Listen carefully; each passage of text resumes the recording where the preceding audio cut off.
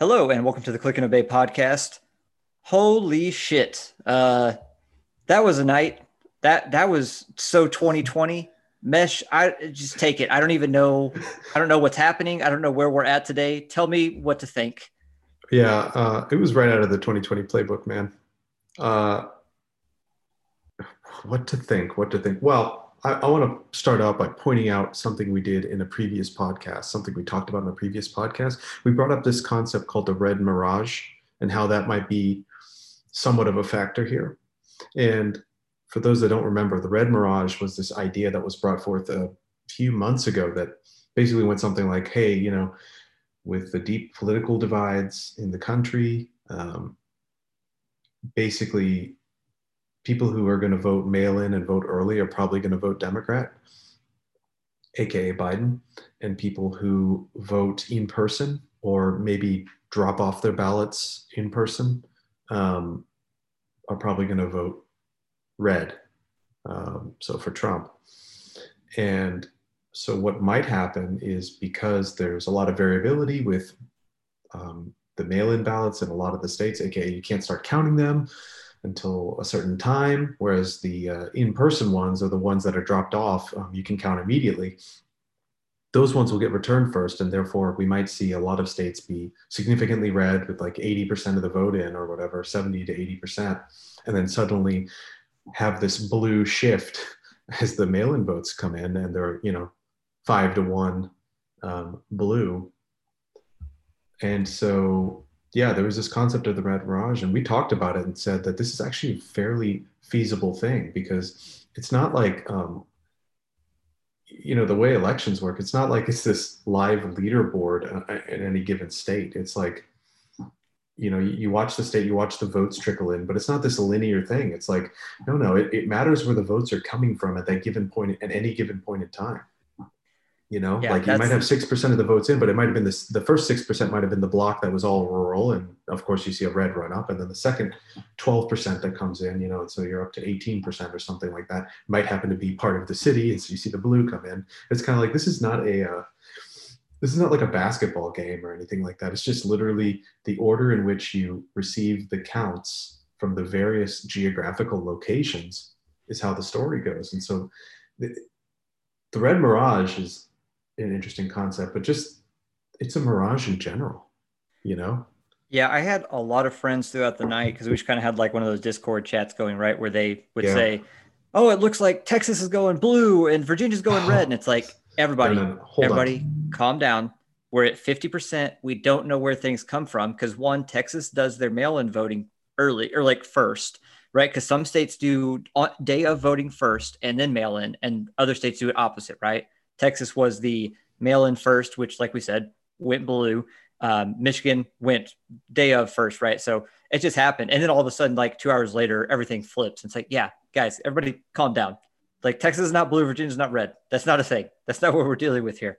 But on to that point of the red mirage, it doesn't shock me that that happened, right? And realistically, the way it's going, it looks like Biden is probably favored in a lot of places. I know there's going to be a Supreme Court case. Like that is without a doubt, there's going to be a Supreme Yep. Court case here. But the way in which they did it is just so sketchy. Like I realistically don't care that much who wins the presidency. I don't think it's going to matter long term, depending on how the House and Senate fall out, and we can talk about that later. But they just stopped, and it's just kind of just randomly, just oh yep, we're stopping, and then we'll just start back in the morning. It's like okay, and then all of a sudden they just like flood in with all the Biden stuff, and it's like guys, maybe this is all legit, but it looks shady as hell. Like you Yeah. have to realize this looks weird. And two, I'm looking at the CNN politics thing, right? And it's like every few minutes, it seems like I get a trickle of something from Pennsylvania or Michigan or whatever, and they're voting for Biden. North Carolina not updating when Trump is the one who keeps gaining there. Georgia only updates whenever I see Biden changes, right? And it's just like, what's happening? What like we know in Arizona Trump is getting more votes, right? It's still undecided. They had to pull it back from being decided because we know Trump's getting more votes, but it's not getting updated. It's like, why is everything frozen if it's likely in Trump's Yeah. favor? Not meaning he's going to win the state, but it's going towards his favor, and it's not frozen if it's in blue. It's fucking weird. It is weird. And they need to count those votes. Because I think, we're looking at it right now, right? And what are the currently undecided states according to CNN? I want to say it's what, Arizona, Nevada. They called Michigan. I think they called Wisconsin, Yeah, right? Wisconsin, Michigan are called. You're right. Arizona, So Nevada. They haven't called Alaska, which is just preposterous. okay, Alaska's that's red. crazy. Jot it Yeah, down. jot that Uh, down. then Pennsylvania, Georgia. North Carolina, Georgia. Yeah, okay. So those are the ones they haven't called.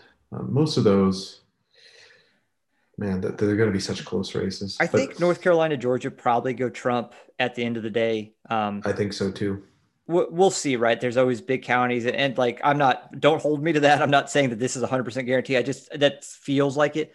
Pennsylvania is the real toss up, right? We have no idea how Pennsylvania goes is how the election goes. The rest of Yep, this is irrelevant at this point. I'm pretty sure if I do yep. my math right, we have 17 votes. Hold Oh no, on. actually, You know what? Trump has to win one of yeah, Arizona Trump and has to win Nevada. one of Arizona or Nevada, which Arizona is actually currently a toss up still. They have a lot of voting left, and they're all Trump districts, Yep. like And 16%. Because, like you said, right, it could be the big bundle. So right.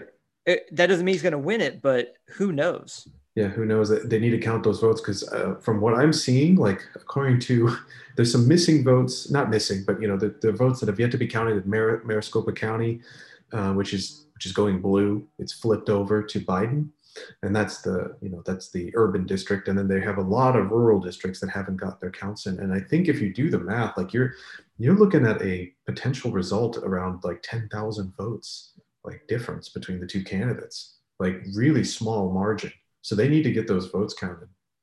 Yeah, I what I heard was that I mean, and granted, this is from the Trump camp, so who the hell knows, right? But they actually think it's going to be about 30,000 plus on Trump's side because what Oh, they really? believe is that it's a 62% sway towards Trump for the remaining vote, and that 62% ends up being what would that be, like 130,000 plus votes Oh, I for see. Trump, based on Oh, the incredible. 16% that's left. So Okay. I didn't fact check that math. I did not double check who the source was or anything. These are just things I heard propagated through the news sources I use, right? So once again, don't hold me to it. This stuff is changing by the minute, Yep. but that it wouldn't shock me if Trump won Arizona, or it wouldn't shock me if he lost either, and both by 5,000 votes, 10,000. We're talking Yeah. on I the think it's going to be margins at this close. point. Yep. It Yeah, is going to be on the. This is a close election. I do want to talk about that. So I think we can say that Biden is the favorite, has been the favorite 100%. since Arizona was called by Fox, and then things have been kind of shaky since then. But regardless, his big pickups in Michigan and Wisconsin Right. kind of catapulted him to the favor. So I want to say, honestly, he's probably at about a 75% chance to win this thing, I would say. Yeah, I might even go at Like 85%. Like 85. Yeah, realistically, I I would think think so too. he's yeah, I think he's a heavy favorite. Not shocking to anybody, but I think where you were going to go with that is like I was told 300 plus. What happened? Yeah, yeah. So What happened with let's this? let's talk about this. I wanted to bring this up with you because, as you know, like I've been very passionate about following polls for a while. I've been a steady listener of like 538, the podcast, and a reader of the site. Even though I have some significant issues with it, I still, there's a lot to be gleaned from paying attention to this sort of stuff in my mind. It's incredibly valuable, and they are smart people, even if I do think that they let the partisan side kind of take over the scientific side. Um, so, anyways, with all that said, uh, I wanted to look at some of the averages that they had in some of the swing states and compare it to how Trump actually performed in those swing states. So these are the last polls I think that they put out, or some of the last polls that they put out um, right before the election in these states. And I'm going to read to you how Trump did relative to those polls real quick. So in Ohio, Trump was a +7. In Wisconsin, Trump was a +8. In Iowa, Trump was a +7. In Texas, Trump was a +5. In Florida, Trump was a +6. In North Carolina, Trump was a +3. Georgia, Trump +3. Minnesota, Trump +2. And Arizona, Trump -1. So I'm looking at those threes and twos and the -1. And, those are close enough to the margin of error that I'll give it to them.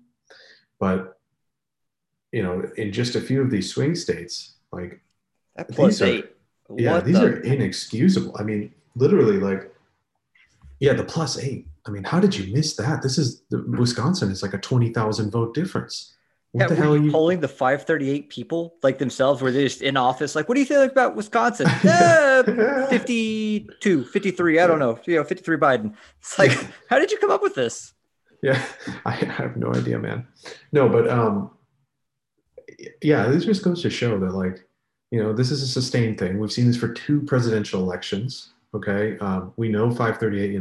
You've got kind of the mad scientist in Nate Silver over there, literally generating all sorts of different types of models, open sourcing the code for these models in some cases. He's just really into fine tuning all this stuff. Like I said, he's kind of like a mad scientist, and this is what he's produced for a second straight time. Like, not really good polls. And this turned into, I think, you've seen this in your friend circles. I've seen it in my friend circles and in our shared circle of friends as well, where this criticism of the polling is now tied to this whole stupid left-right dichotomy. So it's like, if you criticize polls, you're now this right-wing bigot or whatever. It's like, It's an well, anti-science type of disagreement, yeah, right? Like they act yeah, like, oh, if you disagree with the polls, you're anti-science or you're anti-data. It's like, time out. no, I'm not I'm pro anti-data. data. I'm anti-shitty data. It Yeah, turns out. And I don't like when data sucks because I can't fucking use it. yeah. I'm like, and this having worked with me, but and I know this because I know what you do for your job. But like, data is super important, man. Like, we deal with it all the time. We don't poll, we're not pollsters or anything like that, but we do certain things, like performance metrics and logging is part of our job. Um, it's a vital part of our job. Sometimes you have to roll that up to other people that are important in the business, and they need to have a way to judge certain kind of stories that are important to the customer in terms of performance over time. And they don't want to get into the nitty gritty. And so you kind of have to do the similar thing that polling does, which is you have to tell the story with the data. And there's a whole deep thing that is involved in that, man. I mean, it's like, what bits of data am I collecting? How am I collecting it? Why am I collecting it? How stable is each bit of data that I'm collecting? Um, I think that and then you last have part to, is the one they yeah. massively miss on, right? Because like Oh, I don't doubt they can do yeah. the math. I have zero question here, but the stability is clearly not there, Right. right? And it's a Yeah. little easier on our side because obviously, like the computers don't really lie. If you tell them to do something, they do it. Now that might be bad, but Yeah. they do what you tell them to do. But it's like they're clearly either not polling the right people or not getting correct answers, which means they're asking the wrong 100%. fucking questions because people don't Right. trust them. Yeah. I see. And that's what I'm saying. It's great to talk with you about it because you get it right away, which is that polls are inherently biased by these two things, right? Like the sourcing problem. It's a sourcing problem. Is are you able to accurately capture the population that you're trying to tell the story about, number one, and number two, how are you getting that data from them, which is another way of saying, like, how are you asking this question, how are you formulating this question towards this population? And you have to nail those two variables, and if you don't, you end up with incredibly high variance stuff. And if you're like 538, they aggregate polls. They don't just do polls, right? They aggregate polls. They do things on top of polls. They build models on top of polls. That's a whole abstraction layer on top of polling. If you have data that is highly variable and you write abstractions on top of it, what do you think it's going to be? It's going to be highly error prone. Like, if you have this data that has higher margins of error, has a lower confidence interval, and it has these kind of sourcing problems like we just mentioned, and then you try to do analysis on top of it, like, what the hell else are you going to end up with other than a sketchy ass end result? Yeah, I And mean, these are not new accusations or criticism of polling in general. Like, this has been going on for years. yeah, and it's something I always found interesting about the stats class I had, where it talks about you brought it up, right? It's like modeling or this kind of projection is all about modeling and probability and confidence intervals, right? It's Yeah, like my confidence interval is 90%, 99%, because you can never be 100% sure, right? Like, because you could have been lied to. You can't know for sure. But it's like if you pick 2,000 people from just the right place, your confidence interval will be the same technically, but your source, like your sample set, will be terrible. And it just feels like they're just doing this constantly, right? Is they're just picking just the wrong people over and over and over, or wrong questions. But I don't know what they're going to do to get out of it. Maybe once they're outside of Trump, they'll be better. Because I know what they tout is like, oh, well, in 2018, we got it right. It's like, oh, so the elections that didn't matter near as fucking much, right? It's just like, when it comes to presidentials, you just have no idea what you're doing. Yeah. And maybe that's a Trump factor. It's quite possible it is. And in 2024, right, we'll get back to normal and it'll be fine. But it's going to skew the way people think about these polls from now on, because they know they can be way the fuck off. And like, you should just not trust them. And, we talked about this in the previous podcast too. It also has to do with the environment. Like sometimes you don't have the ability to just choose your population right off the bat. Like, I am going to get an answer from this person. God damn it. Like, they can hang up or not respond. And a lot of that has to do with like, how's society doing? How's the culture doing? It's like, if you're in a culture that people feel like they have to stifle what they believe in, or they have to modulate according to the audience, like, you're going to get a lot of people that are going to hang up on you. You're going to get, and they've had, reports on this in several mainstream media outlets about, oh man, it's kind of hard to get the right polling population. You're going to have people hang up. You're going to have people give you a socially acceptable answer because you say, I'm from the New York Times, or I'm from this, or whatever. They're going to modulate based off of who you are. And that's a confounding factor. Like, you can't have that in polling. And these are all super fair criticisms. And also they're borne out in the results. Two elections in a row. Arguably this election might have been worse, in a lot of ways. It actually was worse technically, as far as like the difference and what the expectations were, but it just didn't matter as much, right? Because the gaps were wider. So like if it's a +8, but the gap, if they were +8 towards Trump, but the gap was 9, right? He still loses. So it still looks correct as far as the blueness of their map, but like they were actually even further off on the predictions as far as the margins. So we could talk about this all day, but I know we were kind of doing a shorter pod today, and I want to get a little bit to other stuff outside of presidential, because I know everybody's tied up in that, but let's talk about the Senate, the House, and some of the reforms that went through, not reforms, but the ballot measures. I'm going to start quickly with the ballot measures because I find them just to be pretty interesting. It's a quick run through, if you don't mind. So I've got like 8 on the screen from CNN. I'll quickly go through all of them. A lot of them have to do with legalizing marijuana, and spoiler alert, all those passed. That it's just 3 states, Arizona, New Jersey, and South Dakota, all passed. And South Dakota even did legalize both medical and regular marijuana. So they put them both on the ballot just in case, right? But they're both in, so it's good to go. Alaska had the option for ranked choice, and they voted no. And actually, fairly overwhelmingly, is 57-43. Kind of surprised at that. I don't know who should have a real problem with ranked choice. It seems like it should be totally fine. I don't know, but whatever. Colorado had a ban abortion after 22 weeks. That was voted no, so they continue to be able to do it. I don't think they actually have a cap. I think it's basically when the baby's born, that's the cap. California, interesting proposition, app-based drivers as contractors, meaning like Uber is entitled as a contractor and not as as employees, which was a recent law they passed to make them employees. But Uber, Lyft, they said, we're going to get the fuck out of the state then. So I think that's actually a good pass. I think that's correct. They should be listed as contractor. Louisiana, no constitutional right to abortion. Heavy yes. Mississippi, new state flag.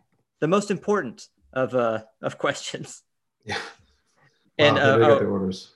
Yeah. And sorry, I missed one state. Montana also has legalized marijuana, and it's only 81% in, so it still could technically change, but it's 57% yes. So it looks heavy. Like there's 4 new states with legalizing marijuana.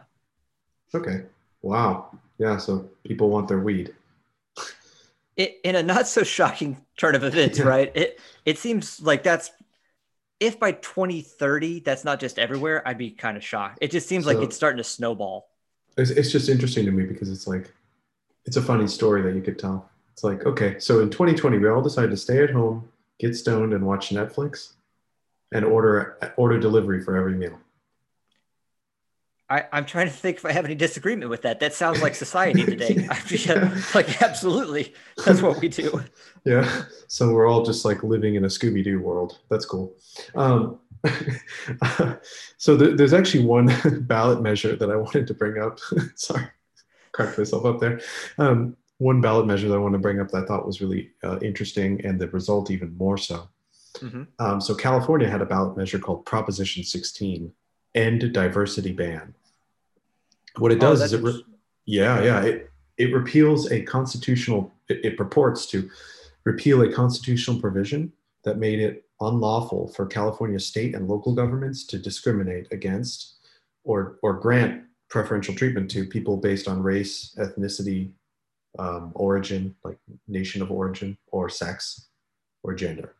And um, so this proposition was to overturn that piece, was to basically make uh, It's bringing racism discrimination. back. Like you Yeah. can literally be racist in the government Yep. now. Yep. That's Discrimination. Bring it back. And I'm very happy to report, although we're at 72% reporting, and I'm completely shocked that California is voting no on this, which is a huge win, I think, for I'm surprised. culture. What's the numbers on that?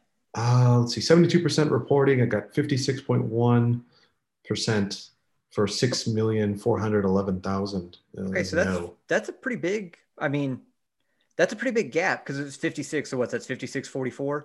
So I mean, Yeah. that's a 12-point swing. That's hard to overcome even at 72%. I Yep. mean, Yep.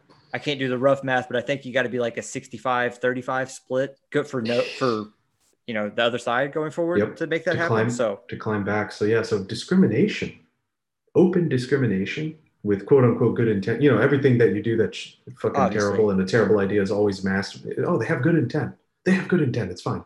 Yeah. But anyways, uh, I digress. So they're voting no on that, which is an incredible win. And I wanted to draw that back to a greater trend that I saw here. So we're looking at, I think, with the likelihood, and I don't want to say that this is final, but like we're looking at a Republican Senate, Joe Biden as president, Kamala Harris as co-president. Oh, sorry, vice president. My bad. oh no, you Um, just mean 2021 President Kamala yep. Harris. That's what you mean. Yeah, that's what I meant. Um, Did I say it right? a Did I say I Kamala? think It's Kamala, right? yeah, I think it's Kamala actually. If you want to go Okay. with the Indian I'm sorry. pronunciation, I'm which just no too one is saying. racist. I'm too Yeah, racist for this. I'm sorry, sorry. man. Your white fragility is leaking out all over the That's a fact. airwaves, man. Um, I think we just gave away one of our races. No Oh one's seen our no. faces, but anyways, um, yeah. Well, let me start that over real quick.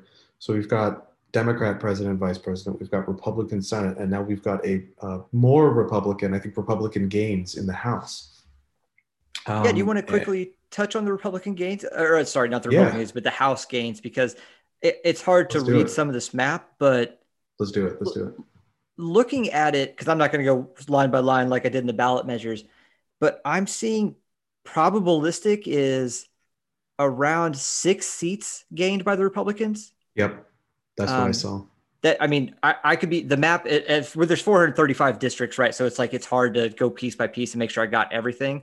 But I believe I'm seeing six gained, and that would mean 2 lost and 8 collected. So that's a +6 margin, is what I mean Yeah. there. Yep. Yep. And so the trend there is that we could very well end up with a president that has a ton of restraints, which is a good thing given the vice president. Um, Right. and and more to like the culture point, like I want to draw it back to the California Proposition 16 getting hopefully getting voted a no here. Um, the nasty part of the far left, which everyone is kind of worried about with the Biden presidency, um, with Kamala and everything, and the worry is that he's kind of a walkover for these people. They'll just push him around or whatever. But the good news that I'm seeing out of this is that they're going to have so many restraints on them that it's going to be very difficult for the more activist part of that party to really get things done. Like they're not even able to get California to pass this anti-racist legislation, which is what this goes under, because anti-racism is actually all about segregation and discrimination. They just want to do it for the quote unquote right reasons. Right. So I do want to point that out, that I think this is actually in some ways, this election was a referendum because remember, Trump got 67 million votes. He got Nigerian vote, Vietnamese vote, increased women vote, increased black vote, a Massive ton of Hispanic vote increase. massive Hispanic, yeah. And Also, I want massive LGBT increase. yep, that too. And I think a lot of that vote is a reaction to this stuff, a reaction to the far left. It's like, well, we need a check on these people. Like they did, we have, there's progress and there's restraint, and we're short on restraint. And I think I, that even if he lost the election, there's if you look at the entire picture of the election, I think wokeism took a hit. I think also, and more to your point right there about you point out the Latin group. I want to dig into that a little more. The this idea of identity politics, like uh, making assumptions based off of someone's group first and foremost, like their group identity trumps their individual identity, no pun intended. I think that has also taken a hit too, like because we saw the Cubans in Florida, and now we see like the 1619 author um, Nicole Hannah Jones kind of coming out and saying super super crazy stuff. I do want to read this tweet real quick. She said, "One day after this election is over, I'm going to write a piece about how Latino is a contrived ethnic category that artificially lumps white Cubans with Black Puerto Ricans and indigenous Guatemalans and helps explain why Latinos support Trump at the second highest rate." Even And when there yeah, aren't white people in it, you find yep, people like the yep, white person is a problem. Like that should right. be the big Yeah. indicator that she is a crazy Well, person. yeah, apparently because Cubans didn't think the right way because they're, either they think the right way and they're truly Latino, or actually they're white supremacists who are It's race one of those traitors. weird things I keep seeing from like it's funny because I actually like Jimmy Dore. I don't agree with his ideas, but I think he's actually like doing He's doing kind of, stuff for good reasons. But he he's always pretty talks about funny too. anything that's a bad idea is always from the right. It's a right wing idea. It's like hold on. Some of the shit you say is on the right. It's like that's not a right or left thing. That's just a thing. So it's just like this feels like the same thing here, where they're just like anything that is bad is because a white person did it. Oh, there aren't white people in the group. No, there are. Fuck that.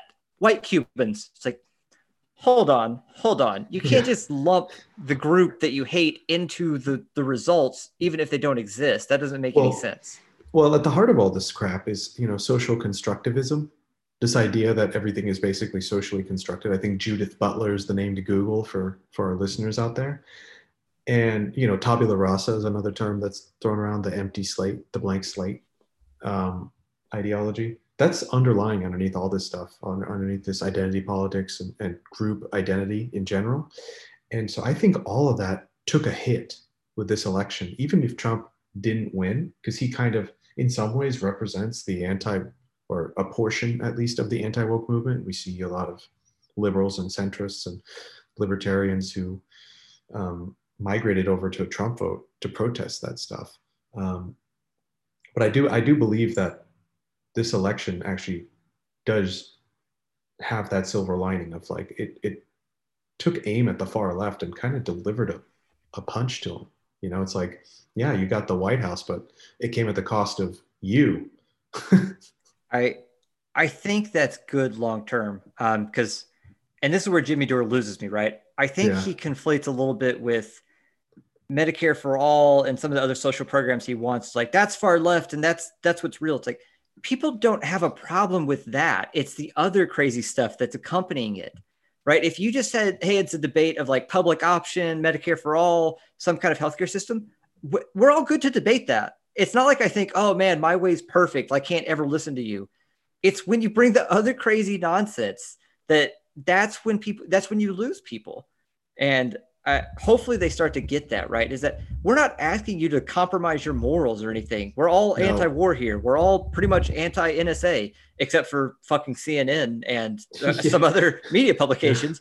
But it's Yeah. like you can't also be crazy. You can't also tell us that all white people are bad and the cops are the worst things ever. And by the way, Medicare for all. And if you're not for all three, you suck. It's like, hold on.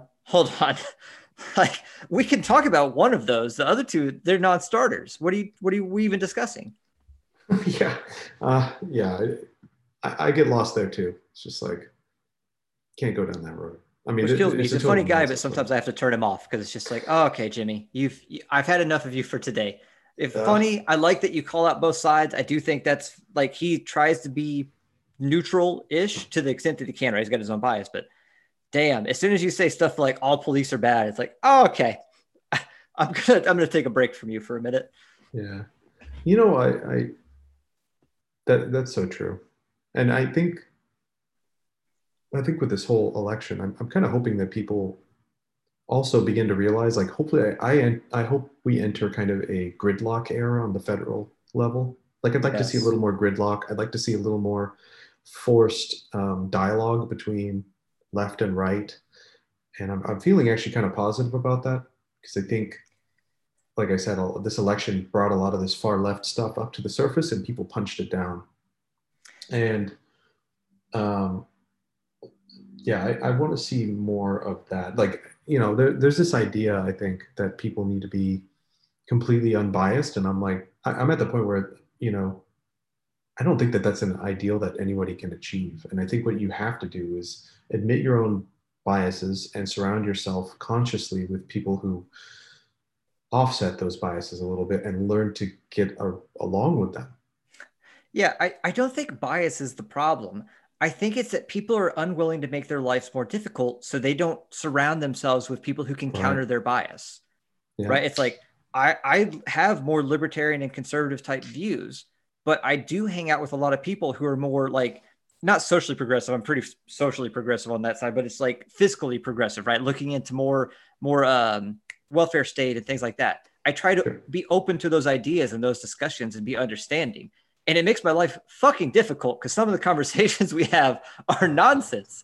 Yeah, they're pretty But bad. you have to be willing to have those. I think I mean, I hear this a great amount where it's we will never have a civil war because people are too comfortable, right? You can just go home and watch whatever's on Netflix. So it's like even if Yeah. you're angry, right? And I think people kind of have that in their conversations. That's the no politics at the dinner table, no politics or religion. It's like why? Just have the conversation. The more you have it, the easier it'll be. And also, Yeah. if you are so tied up into it that you can't even have a conversation with somebody with a dissenting opinion without losing your mind, maybe you should investigate yourself a little bit, right? And I'm not talking about if they be mean, like if they start calling you an idiot, right? Yes, you're warranted to be upset at them. But if they just have an idea and they have facts and stats to back up why they have come to this conclusion, you're the asshole if you get upset at that, right? If they come Right. with valid stats and if they don't, try to correct them, right? Assume good faith. It's a Yeah. problem we Assume have good in faith. society. Assume good faith. Yeah. I think it goes hand in hand with uh, I forgot who it was. Some woke person in the past. But anyways, someone came up with this phrase called the personal is now political. And I think if you couple this lack of wanting to surround yourself with anything that's slightly difficult in terms of people that have different biases from you and being able to communicate with them with this idea of the personal is now political, which is like, hey, basically politics is your new religion without a God and without any upward trajectory, really. And everything personal about you should also have a political opinion that it maps to, that it corresponds with. Um, I think that is what led to this incredible. I don't want to say free speech problem because I honestly don't view it as a free speech problem. I view it as a discourse problem. Yeah, So we exactly. just have this discourse problem, and it transcends a president. People are like, oh, just get Trump out of office and it'll fix things. Like, no, this was happening well before Trump. Trump is a symptom of this. And by the way, so is Biden and Kamala, I should mention. But this is something that is much deeper than politics. This is a cultural issue. And it's a new one. It's born in the 2000s. Um, a new one for us to face, at least. So yeah, I think you're spot on. I think people are entirely too comfortable. They're ordering their weed, they're at home, So, staying away from COVID, watching Netflix, ordering French fries. yeah, Um, I yeah, it's one of those. So realistically, I think the outcome is not the worst in the world. I like I said, I lean a little more conservative, right? I'd probably prefer a House and Senate with red. I honestly didn't give that much of a shit about the president because, my God, Trump is just such an asshole. His policies, I don't think, are the worst ever. They're pretty standard Republican, realistically, but Jesus Christ, he just needs to shut the hell up. And that's why he lost Oh the my election, God. because he's an asshole. Yep. But so there's red Senate, essentially. We forgot to talk about that, but it's basically 52 seats on the Senate, it looks like. Yeah. Yep. Democrats flipped two, Republicans flipped one. That's the count I saw, but also do not quote me. Things are still in progress. So this, could be 53 for all I know. But then the House is going to be a little more red. It's still going to be Democrat majority, but not crazy majority. And then you'll have Biden and Kamala, and then there's a 6-3 majority on the Supreme Court. Really, I'd call it a 5-4 majority. I don't find Roberts to be that conservative. He's much more in the middle, and he'll sway however he feels like it today. But I don't think that's bad. Like you said, that's gridlock, but also, hey, that's fine. We'll compromise for the next 2 years until we have another Congress and Senate potential flip. And we'll go from there. And we'll see who the 2024 Republican candidate is. My guess, right? Like I say, it very well could be Trump. I have no idea, right? We'll get to a court battle. I bet it's still Biden and Kamala, but I don't know. It might be good because it's, I heard Tim Pool say it's a simmering of the stew, right? Because we've been boiling, we just sit there boiling. And it's okay, people on the left calm down because they got the asshole out. The people on the right can bitch, but still be we have the Senate and Supreme Court, whatever, man, we'll be fine. We can make it 4 years. We can deal. And in 2024, we get kind of a big reset. Yeah, I think I vibe with that, man. Because I look at it, it's yeah, the never Trumpers, the people who literally center their entire online being as the formula I like to throw at you is me equals -1 times Trump. They're happy because they got Trump out. The far left is happy because they got their guy in, but they can sit there and bitch about the Democrat Party because they're not going to get anything done. They're going to continue to bitch about the Democrat Party as they don't get anything done because of the gridlock, which is a good thing for the country. And the MAGA folks, they 67 million votes. What happens on their side? to the MAGA folks, actually? Say that Trump loses. Yeah. Let's just go with that assumption for the time being. If you're fair with that. I don't know if you agree with that or not, that Trump loses. I'm kind of assuming that. I've been assuming that since Fox called Arizona, for better or for worse. Okay. But yeah. Okay, then what happens to the MAGA folks? Because are they turning out in 2024 because they're pissed? Are they lifelong Republicans? Do they fall back and get out of politics such that Republicans lose 10 million votes? What happens? Yeah, no, I mean, to me, it's just, this is clearly the platform for the future of the Republican Party. They've got, I think, what was it? They had the most non-white votes in GOP's history since 1960 something. I think they're at 26%. I listed some of the stuff there. They're turning into, I think they're trying to turn into this populist working class party potentially. And so in some ways, 67 million votes, like I said, huge turnout. In some ways, I think that they've found their platform going forward is this kind of populist worker party fighting the class war, Yeah. And which, by the way, I got a funny question for you. So all these non-white folk going over to the Republican Party, is that racism or is that anti-racism? Well, I think by definition, anti-racism is racism, right? So it has to be racism by default. Oh, you went reductionist on me. Okay, I'll accept that. But anyways, I think the MAGA people actually come out with, not obviously as big of a win as those people might have hoped for, but in terms of the long-term strategy, it's okay, well, this populism thing is definitely here to stay. I don't know where they would go. They're not going back to neoconservative times. I think you're right. And I don't know, because it'll depend on who comes out in 2024, right? Because I just don't know who. So Trump is more similar to Bernie Sanders than any other politician, in my opinion, right? The way they talk, that's populism, stuff like that. I don't know who the next Republican politician that kind of fits that mold is, right? Because Ted Cruz is much more of a swampy type. I don't find him to be that bad, but he is in the swamp type, right? Rand Paul is libertarian-ish, but he's not populist. I think you're right. I think that's where the party's going to go. I just don't know who is the person to lead it. Yeah, Because I don't I know don't know. either. I think we're going to see some demographic shifts before we know, because I think these trends are not one-off trends.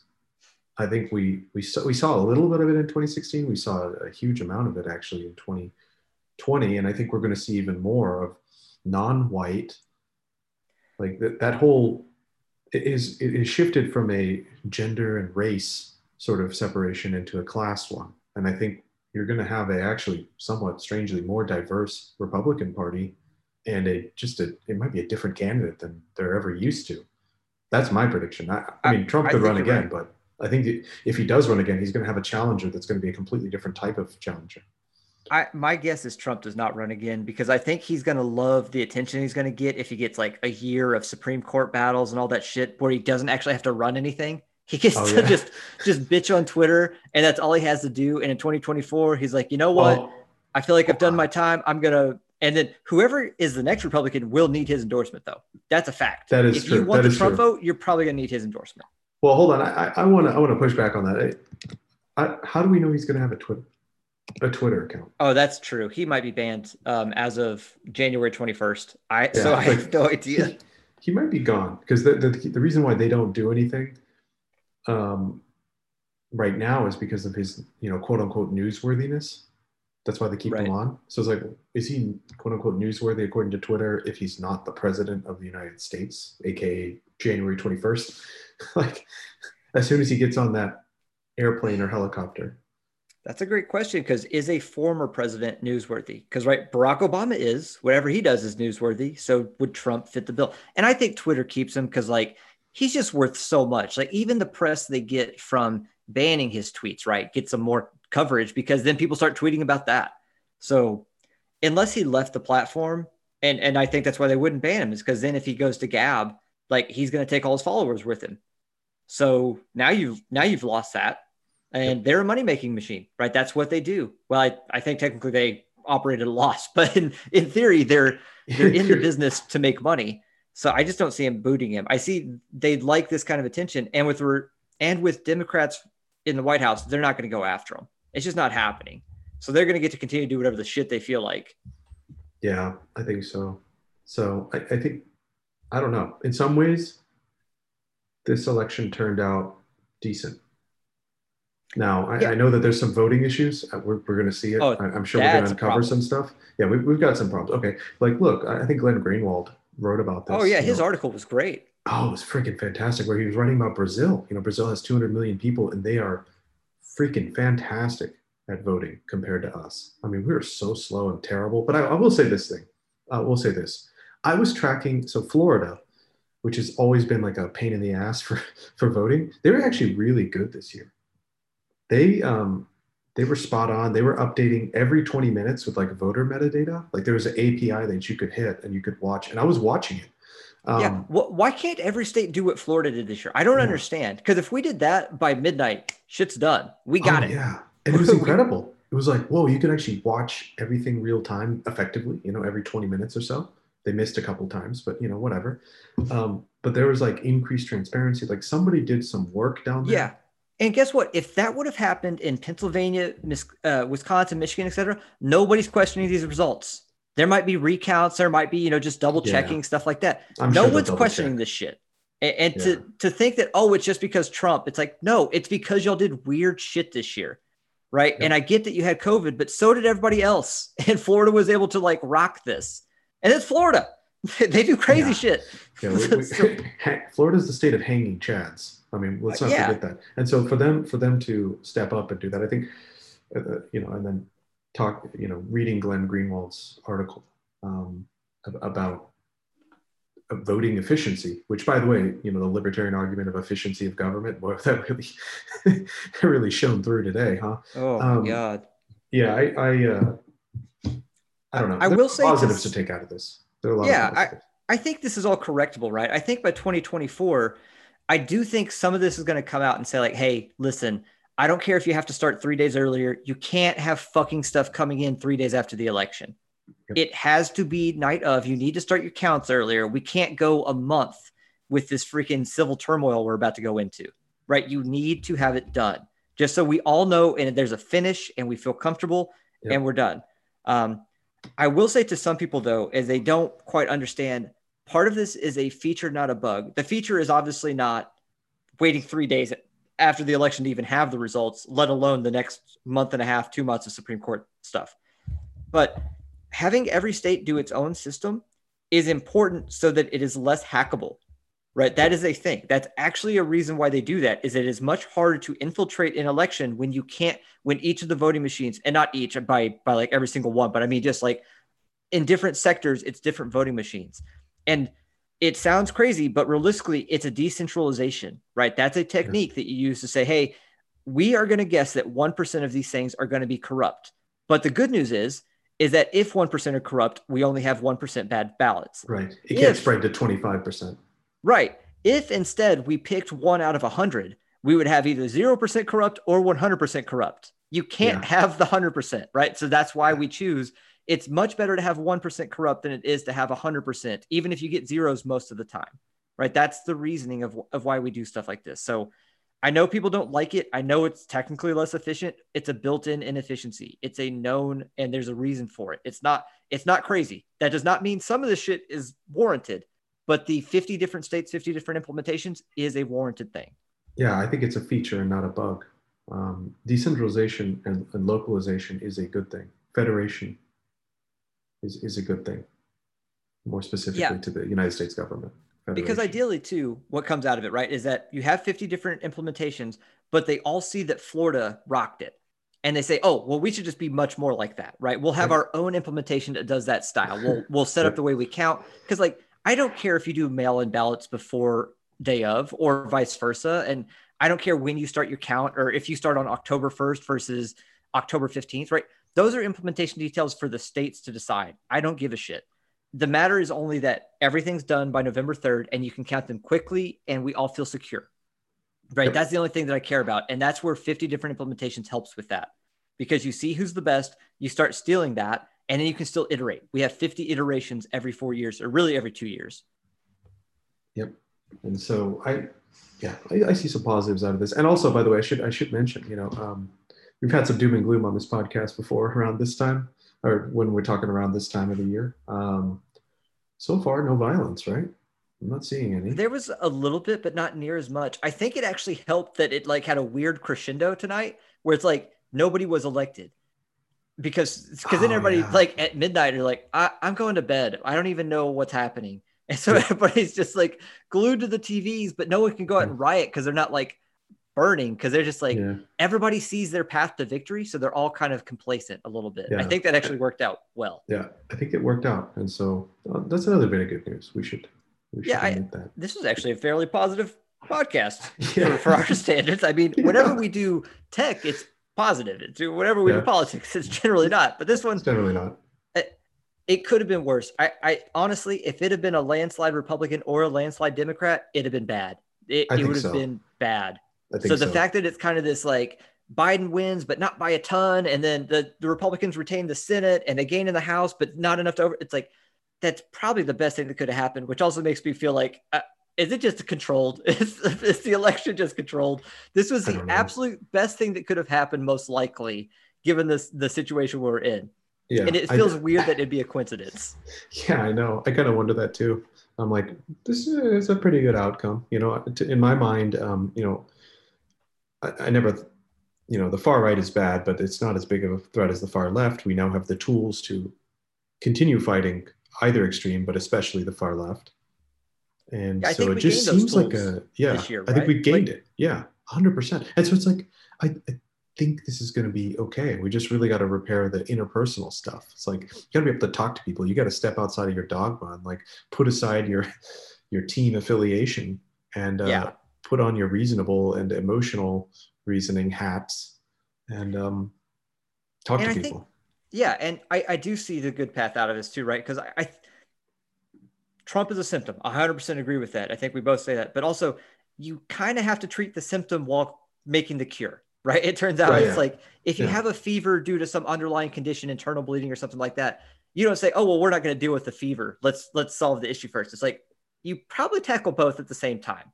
Or you handle the fever and then attack the main problem, right? So Trump, Yeah. like he's an asshole. He's bad for discourse. It is what it is. I don't think that's a reason not to vote for him, given like the situation necessarily. And I'm not saying you should or should not vote. Just I don't think that's the best way to pick up a candidate is if they're not an asshole. But he's an asshole, and having him out of office and not having his fucking Twitter feed going off like crazy all day, Oh my God. probably a good thing. Like Yeah. that's probably good. That's probably net positive. Yeah. I, yeah. And I think I think, yeah, I'm struggling to pick up words, but I really do think that we're in a good spot. Like, I don't know if I can say that we're worse off than we were yesterday. Yeah, I didn't. I had not thought about what the best outcome is realistically, right? I thought about the possible outcomes, but I hadn't really thought to myself of like, what is the best outcome? And now that it's kind of hit me in the face, it's like, oh, yeah, this is not bad. Like this is acceptable, right? I mean, depending on what your definition of best is, right? Maybe if you want your own policies, that's the best. But if you're looking for just compromise and civility and a calming of tension so we can all get back to kind of working together, this is probably the best thing that could have happened. Yep. And yeah, and like I said, like I think like you said that the point about Trump being a symptom, the reason why we refer to him as a symptom is not to dismiss him as less importance, which, obviously a disease is more important than the symptom. So, but it's not to dismiss him, it's to categorize him accordingly. Because if you look at it, like, if you think about it proportionally, like Trump is the most covered thing, I think, of all time in any of our lifetimes, certainly. He's completely overcovered by media. And Yes. it's disproportionate how much he's covered, vastly disproportionate. It's not even close to how much he's covered to every other thing that there is out there. And I think having a symptom vastly disproportionately covered like that, and the disease or the diseases not really talked about or talked about in tiny circles, and then when you're talking about it to your friends or whatever, they try to get you to talk about Trump instead because that's the important thing, to them. I think that's a problem. I think it's a problem in our discourse. Like we have to get away from, hey, this is the topic du jour. You have to have an opinion about this, and here's like the three potential opinions you can have, and you need to say these words and utter these things. It's almost like compelled in a way, socially compelled speech. And I guess what I'm trying to get at is, I hope we get out of that. I hope we get back to a spot where it's like we can talk about deeper issues, and the response to talking about them is not dismissal. Like, hey, you're forgetting about Trump and the cages and all this other stuff, and you're not pointing this out, and you're not pointing this out. It's like, no, we need to get to a spot where we can actually talk about things like the underlying diseases without dismissal in general. Yes. And so I think when we talk about Trump as a symptom, it's a proxy for us saying that there's actually underlying things, and we all know it, that are more important to talk about, that lead to things like Trump. And the way discourse is totally broken right now, it's like, well, you have to talk about Trump, or you have to quote unquote call it even, or you have to, whatever. It's like socially compelled speech. I think hopefully we can move away from that and move more towards open discourse where we can prioritize things a little better. Yeah, I think the bad thing about Trump is just his personality's shit. He did expose a lot though. Like he exposed the rampant media bias, like the fucking state of the FBI and CIA is ridiculous at this point. It was already bad, right? We already knew this, but it's just gotten even worse. And like you said, it's just the discourse and the way we're handling stuff. And it kind of threw it in our face of like, hey, it was getting bad. Like the fact is it was getting worse and worse. And it just kind of catapulted to the forefront.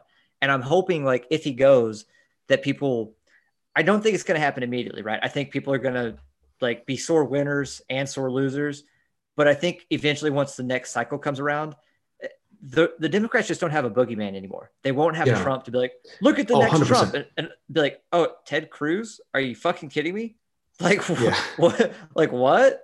Like, Yeah. Yeah, he gets in beefs with Mark Cuban. He's not exactly calling people fat like losers. Like, this is not a thing. This Rand is not a Paul, thing. Yeah. not happy. It's just, it'll become more civil via the next person. Now, policy wise, I don't know. That's going to be dependent on your take and who gets in office. Rand Paul's policies I like, others not so much. But it, I think Matt Taibbi summed it up best. Trump is the lyingest president and also the most lied about.